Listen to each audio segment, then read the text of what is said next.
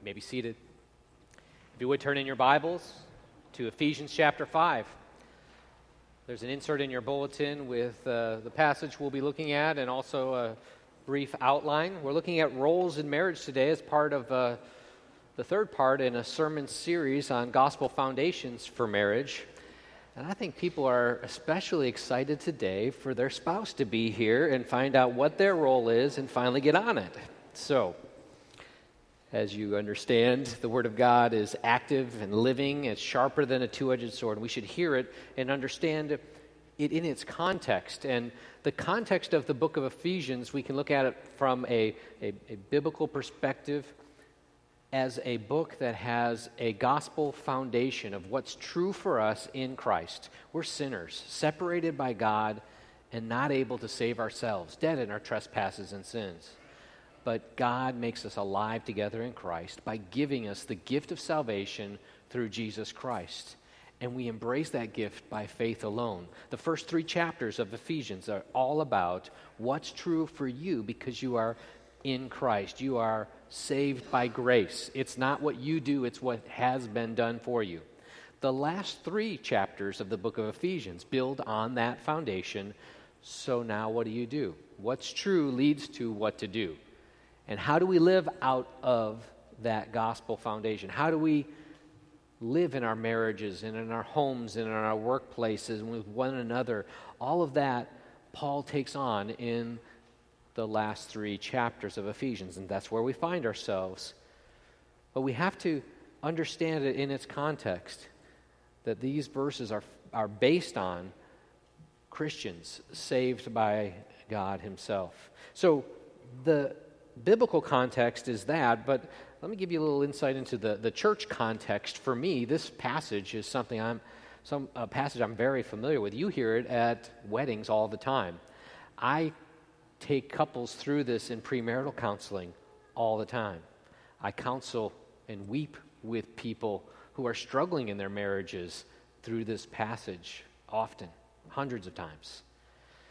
Teaching this in our counseling training on Monday nights, year after year, to people who can help others with their problems. So what goes on in this passage is something that I see just bearing fruit and useful for my own marriage, for troubled marriage, for preparation for marriage, for teaching others to help marriage. But let me be clear, this is not counseling time. This is not teaching time. This is a sermon that is the declaration of the Word of God. It's an exhortation to you, a challenge to you, based on the gospel of grace in Christ Jesus. Because what this passage is about is Jesus Christ. In these 11 verses, you're going to see Christ mentioned over a dozen times.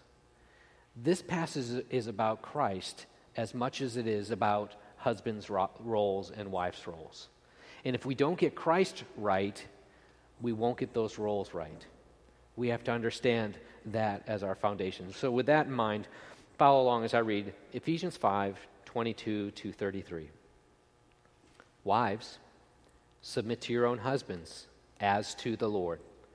For the husband is the head of the wife, even as Christ is the head of the church, his body, and is himself its Savior.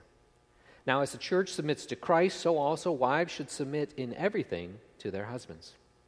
Husbands, love your wives as Christ loved the church and gave himself up for her, that he might sanctify her, having cleansed her by the washing of water with the word, so that he might present the church to himself in splendor, without spot or wrinkle or any such thing, that he might be holy and without blemish.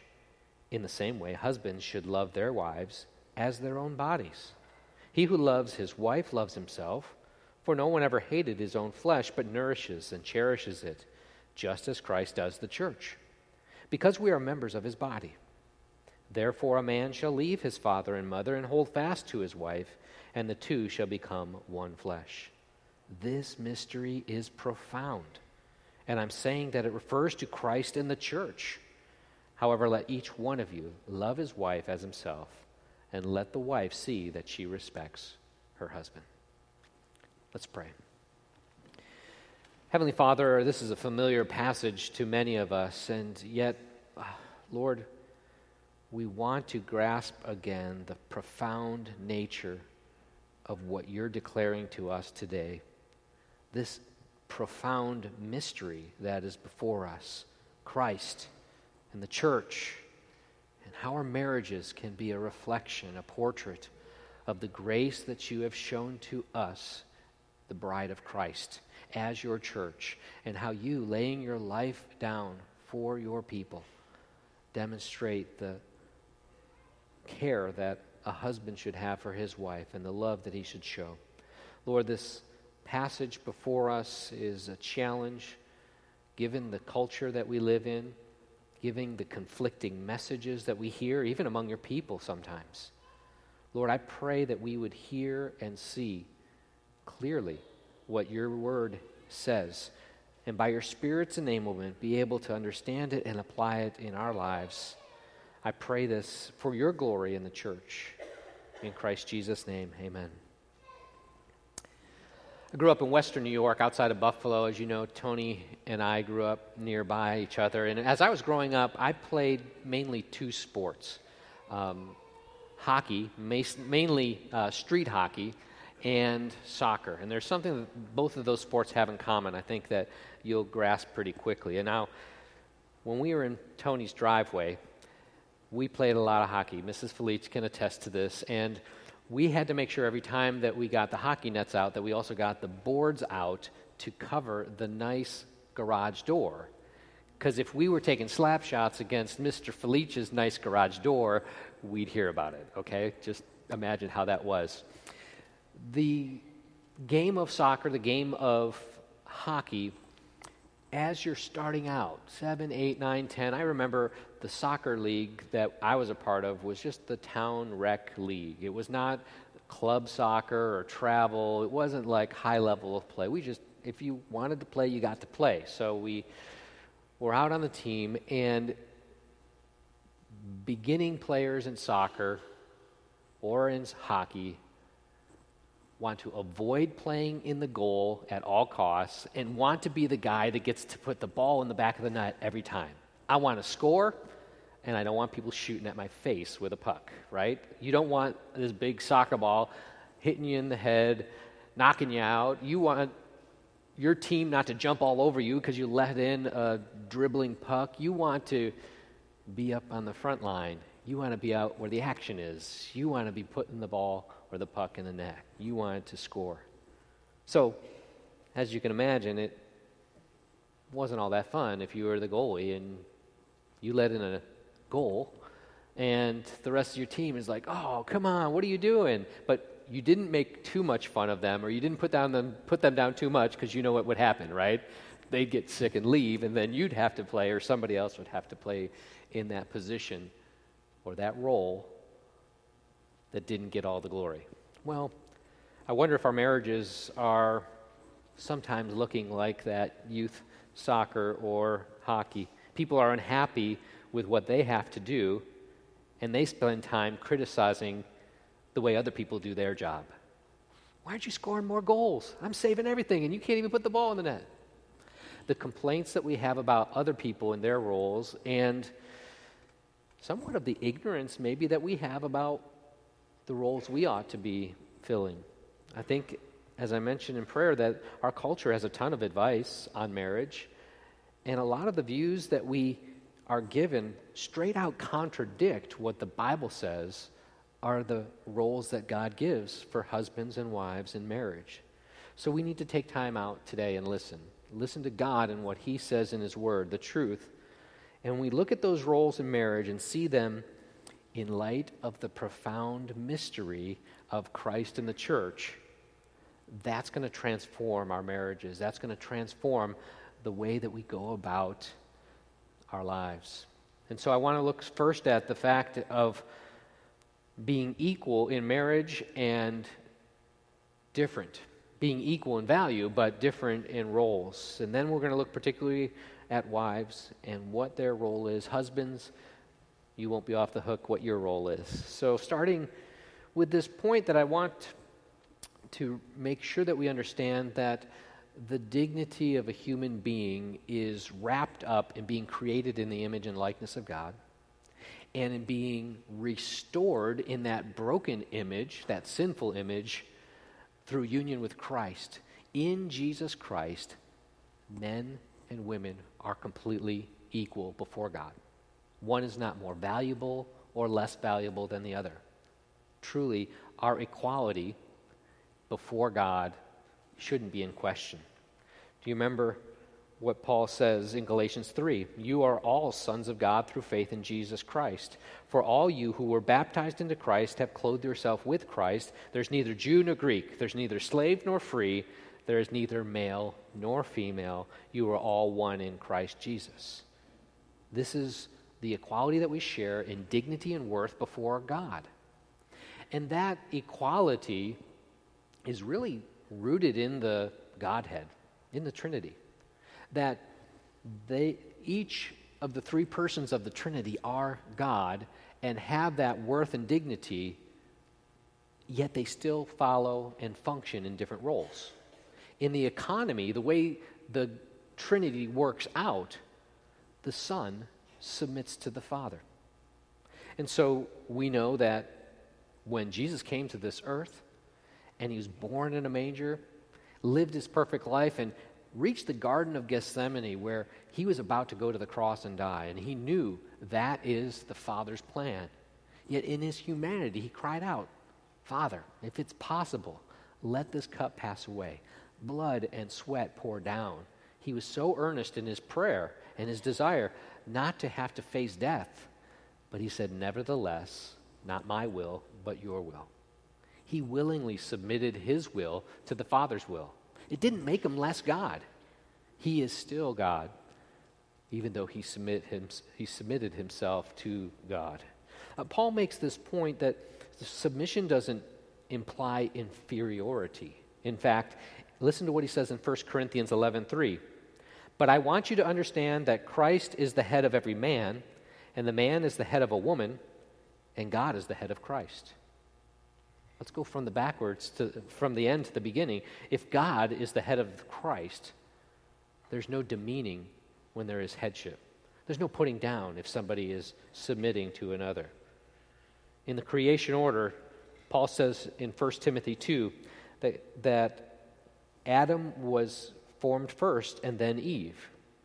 And so this priority of who was created first doesn't change values. It just changed who was going to be the leader, who is going to be the head. So as believers in Christ, men and women are equal standing before God. As husbands and wives, we have different roles to play. And that's what we're going to unpack, what Paul puts before us. But I had to set that foundation that having a certain role doesn't make you more dignified or less dignified in God's eyes. So, wives, there are some bookends here, actually, to this passage from verse 22 to 33. It starts with, wives, submit to your own husbands as to the Lord.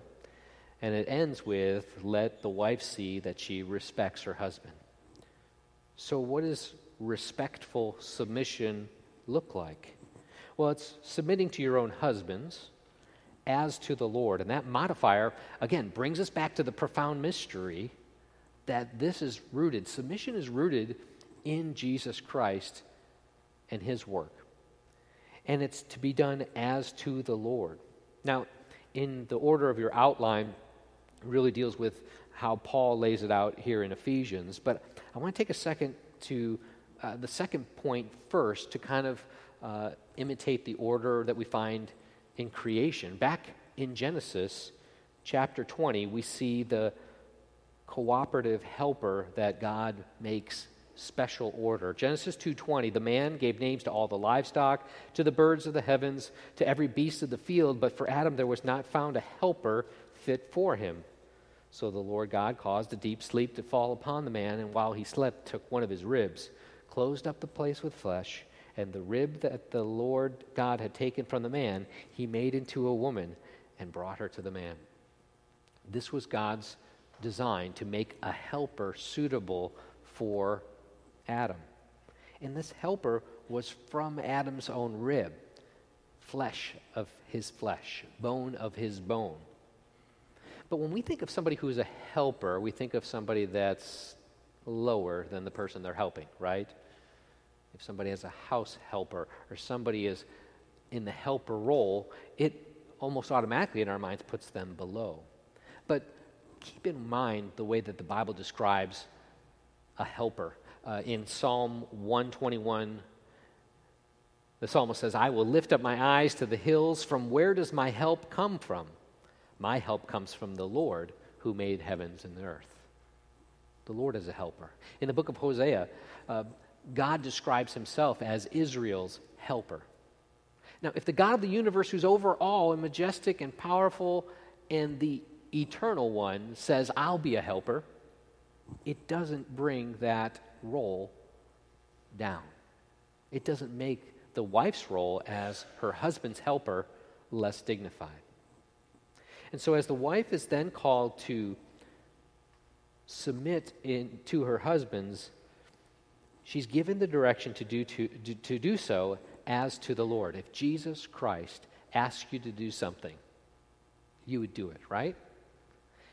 Paul is saying, as you are asked by your husband, treat him in response as you would the Lord, as you would treat the Lord. For the husband is head of the wife, even as Christ is head of the church and his body, and himself is its Savior. Now, as the church submits to Christ, so also wives should submit in just about everything to their husbands. Is that what your translation says? They should submit in the things that they agree with to their husbands. No, that's not it there either. It's really a comprehensive submission. It's in all things or in everything. Now, there's a challenge in that really stems all the way back, again, to the Garden of Eden, when another counselor placed a message in Eve's mind. And she took of the fruit and ate it and gave it to her husband. She rebelled against God's authority and her husband, and the curse came upon her. And all women struggle with this in similar ways, where Genesis 3:16, to the woman he said, I will surely multiply your pain in childbearing. In pain you shall bring forth children. And note this, your desire shall be contrary to your husband, but he shall rule over you. Another translation says, your desire will be to rule over your husband. And that desire is one that is to usurp, is to be the head, is to take over. Now, sometimes that happens because of negligent husbands who aren't stepping up, and the wife feels if nobody's going to lead, I'm going to have to. That's not right, but that's sometimes the motivation that's there. Here, we see that struggle is a desire to rule over. But this is the kind of submission that Paul is talking about. He's talking about submitting in all things as to the Lord, and to do so in a respectful manner. That's pretty comprehensive. Now, submission's easy when you're asked to do something that you agree with, right? But here comes the challenge, is when you disagree. Are you still willing, cheerful, glad? Are you submitting at all times, in all places, and in everything? That's impossible, you say. Can't do it. You're right. You can't do it. It is impossible. Don't even try it in your own strength. But with the Lord, all things are possible. With this mindset of the profound mystery of Christ laying down his life for the church, and Christ laying his life down for me, wives, if he's treated you in such a way, can't you submit to your husband as unto the Lord, looking to what the Lord Jesus did for you in serving and submitting to your husband? Now, there is an exception clause. Like the apostles in Acts chapter 5, when they were forbidden from preaching the gospel, preaching Jesus Christ, they said in Acts 5:29, Peter said, we must obey God rather than men. And so wives, if your husband, maybe he's not a believer and he is demanding that you do something sinful, or he is forbidding you from coming to worship, let's say. Well, the Bible says I shouldn't forsake the assembling together, and God tells me I need to be worshiping with his people, respectfully, I'm going to have to obey God instead of what you're telling me here. Doing it in a careful and respectful way, but we have to obey God and not man. There are plenty of things that are difficult to obey in, but there are some things that we should not obey when they are direct sin. But wives, in 1 Peter 3, were encouraged to be subject to your own husbands, so that even if some do not obey the word, they may be won without a word by the conduct of their wives, when they see your respectful and pure conduct. So yeah, wives, your husbands aren't always going to get it right, and sometimes they're going to make bonehead decisions. But if they're not asking you to sin, then following them is obedience to God. And it's a beautiful thing. And maybe your husband will be won over to the Lord and to his word by your pure conduct. But let me just say something important about submission and abuse. Abuse is never, ever acceptable. And if you're being abused, come and get help. Now, not every unkind, rude, impatient word or action is abuse, so we need to be careful. But physical force, intimidation, threats, coercion, isolation, and ridicule are some of the clear signs that abuse is taking place. And maybe it's not clear to you, but you need to get help. And you need to seek out somebody that can assist you in that. That's what we do in biblical counseling here. In fact, you should know that in March at our B3 conference, we're going to have an ACBC counselor and author, Chris Moles, who's written and speaks on domestic abuse, coming and helping us with the heart of domestic abuse and how to help. And I think it's a very important issue in our culture today. Submitting when there's abuse is never right. That's always going to be run into problems. Now, husbands, love your wives as Christ loved the church and gave himself up for her, that he might sanctify her. And what I read in this passage in verse 28 as well, and in verse 33, there's like 4 times we're told to love. Husbands, love your wives as Christ loved the church. Love your wives as your own bodies. Love your wife as himself. Love your wife as yourself. 4 times. Do you think there's a reason that husbands need to be told the same thing 4 times? I think so. I think we can be forgetful hearers, and we need to be doers of the word. Loving leadership. You're the head of your home. There wasn't a vote taken. There wasn't an election had. It was as you began your relationship together in the covenant of marriage, the design that God has for your marriage is that you, husbands, would be the head. And that headship means sacrificial servant leadership. It means sanctifying your wife, nourishing and cherishing her as you would your own body. Paul has a similar command to Christian husbands in Colossians 3:19. He says, husbands, love your wives and do not be harsh with them. He added that negative side of here's what you should do, but don't be harsh with them. And some husbands, I think, justify that, I told my wife that I loved her at our wedding. I don't have to repeat it again, do I? Yes, you should. But other husbands are, I'm loving and loving and loving, and I'm just harsh sometimes, or I just throw that harshness in every once in a while, saying my love outdoes my harshness. Well, Paul's pretty clear. Don't be harsh at all. Be loving towards your wives. In 1 Peter, there's also a parallel to honor our wives. That's the other charge that Peter adds. He says in 1 Peter 3:7, likewise, husbands, live with your wives in an understanding way, showing honor to the woman as the weaker vessel, since they are heirs with you of the grace of life, so that your prayers may not be hindered.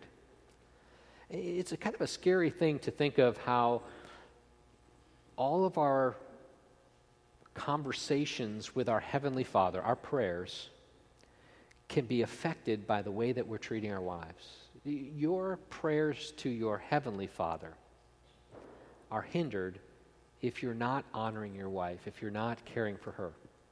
You probably have experienced that. We know what that's like. But put yourself in your heavenly Father's position. You are heirs for eternal life with this woman who is your wife. That makes her a joint heir with you. That means God is her father. So if you're going to your wife's father and asking her for things, but you're being harsh with her or you're not honoring her, her father isn't going to hear you. That's kind of a serious warning that we ought to take to heart. But honoring our wives as the weaker vessel doesn't mean that she's some petite little flower that is wimpy. No, women are quite often stronger in their constitution than men are. However, what Peter is getting at is that they should be treated like a Ming vase, a special container, not a piece of Tupperware that you can throw around.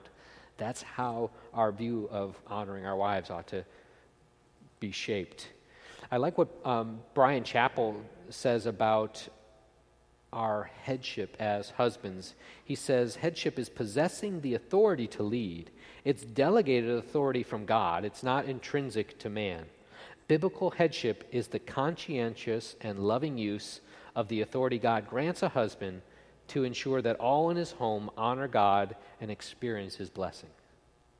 Your headship is not so you get to be the boss and order people around. Your headship, delegated to you by God, is so that everyone under your sphere of influence, your wife and your family, are honoring God and flourishing and being blessed. And so, headship that honors Christ actually brings glory to women and exalts them.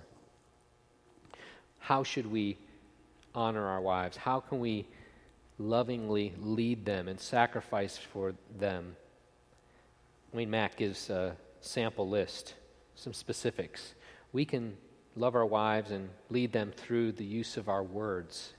Husbands, use your words. Talk to your wife. Your wives have various needs that you can satisfy. You should protect her physically. You should protect her time. You should protect her reputation in the way that you talk with other people about her. Protect her from negative criticism. Assist her in her responsibilities. Just because you're the head doesn't make you better and her work below you. You ought to be able to assist her in any job that she's doing. Sacrifice for her. Some people think, well, Jesus laid down his life for the church, so I'd lay down my life for my wife.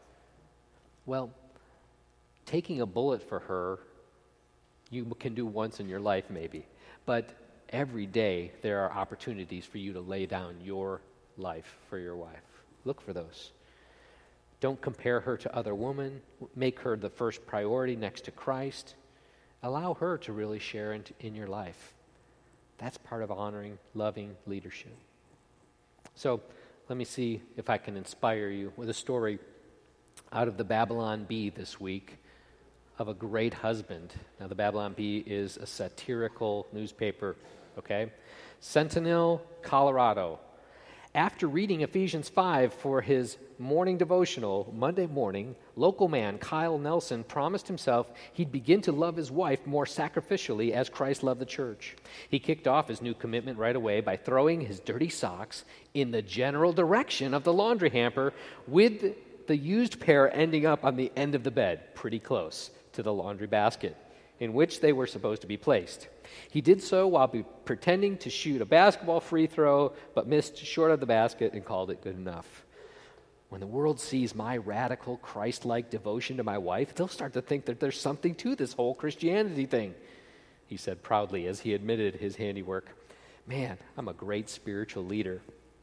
The man then decided to take the rest of the day off, managing his fantasy football league from his smartphone as his wife prepared dinner. We need to practice self-care if we're going to be able to give of ourselves wholly to our family, just like Jesus did. Honey, are you about done? I'm pretty hungry. At the time of publishing, Nelson had quickly run a little bit of water over his used cereal bowl before piling it in the sink for his wife to do later, in a radical act of love. All right, I hope you see the sarcasm in that. We have a misunderstanding of what sacrificial love is if we don't understand Jesus Christ and his sacrifice for us. And so the kind of love that we're called to love our wives with is the love that we've been shown by Christ. And I think while the sentiment of unconditional love is one that can be very meaningful. I'm not expecting you to do this, that, or the other thing for me to love you, is that unconditional love. The Bible actually describes a love, this agape love that the Bible term is, in a more extensive way. In fact, I think it's David Powlison that says that the kind of love that the Bible has for us is a contra-conditional love, not simply unconditional. What does he mean? He says, God does not accept me just as I am. He loves me despite how I am. He loves me just as Jesus is. He loves me enough to devote my life to renewing me in the image of Jesus. Love is much, much, much better than unconditional. Perhaps we would call it contra-conditional love. Contrary to the conditions for knowing God's blessing, he's blessed me because his Son fulfilled those conditions. Contrary to my due, he loves me, and now I can begin to change, not to earn God's love, but because of God's love. The gospel is better than unconditional love. The gospel says God accepts you as Christ is. God has conditional love for you. Christ bears the curse you deserve. Christ is fully pleasing to the Father and gives you his own perfect goodness. Christ reigns in power, making you the Father's child and coming close to you to begin to change what is unacceptable to God about you. God never accepts us as I am. He accepts me as I am in Christ Jesus. Why do I belabor that? Because if we don't understand the love that the Father has for us, husbands, we won't be able to understand the love that we ought to show our wives. We don't just love them if they're nice to us. We don't just love them without expecting them to be nice to us. We love them when they're nasty to us and nagging to us, because that's the kind of love that God showed me in Christ while I was still his enemy. Christ loved me. When I was a sinner, Christ went to the cross for me. I deserve him to mistreat me, but he instead is gracious to me. It's that kind of grace that we ought to show in our marriage. You know, soccer and hockey started out pretty rough, and it was miserable sometimes. Nobody filled their roles very well. We were immature and young. We spent a lot of time complaining about how other people weren't doing their jobs right, but things started to change as we matured, as we started to understand how a team really functions. If we're going to work together as a team, then I have to focus on doing my role well, and I got to encourage the other people on the team to do their role well instead of tearing them down. And it started to be that there were people that developed into those roles, that were gifted in those roles, and that were excited. I love getting in the net to save a goal. I love encouraging the defense. I love this role on the team. I just love scoring goals and pumping them in the net and helping my team get the win, and appreciating that this goalie's got my back and I can go free to score those goals, not worry about getting back and trying to play goal and try to score goals. I can do my role, they're free to do their role, and we appreciate one another in that.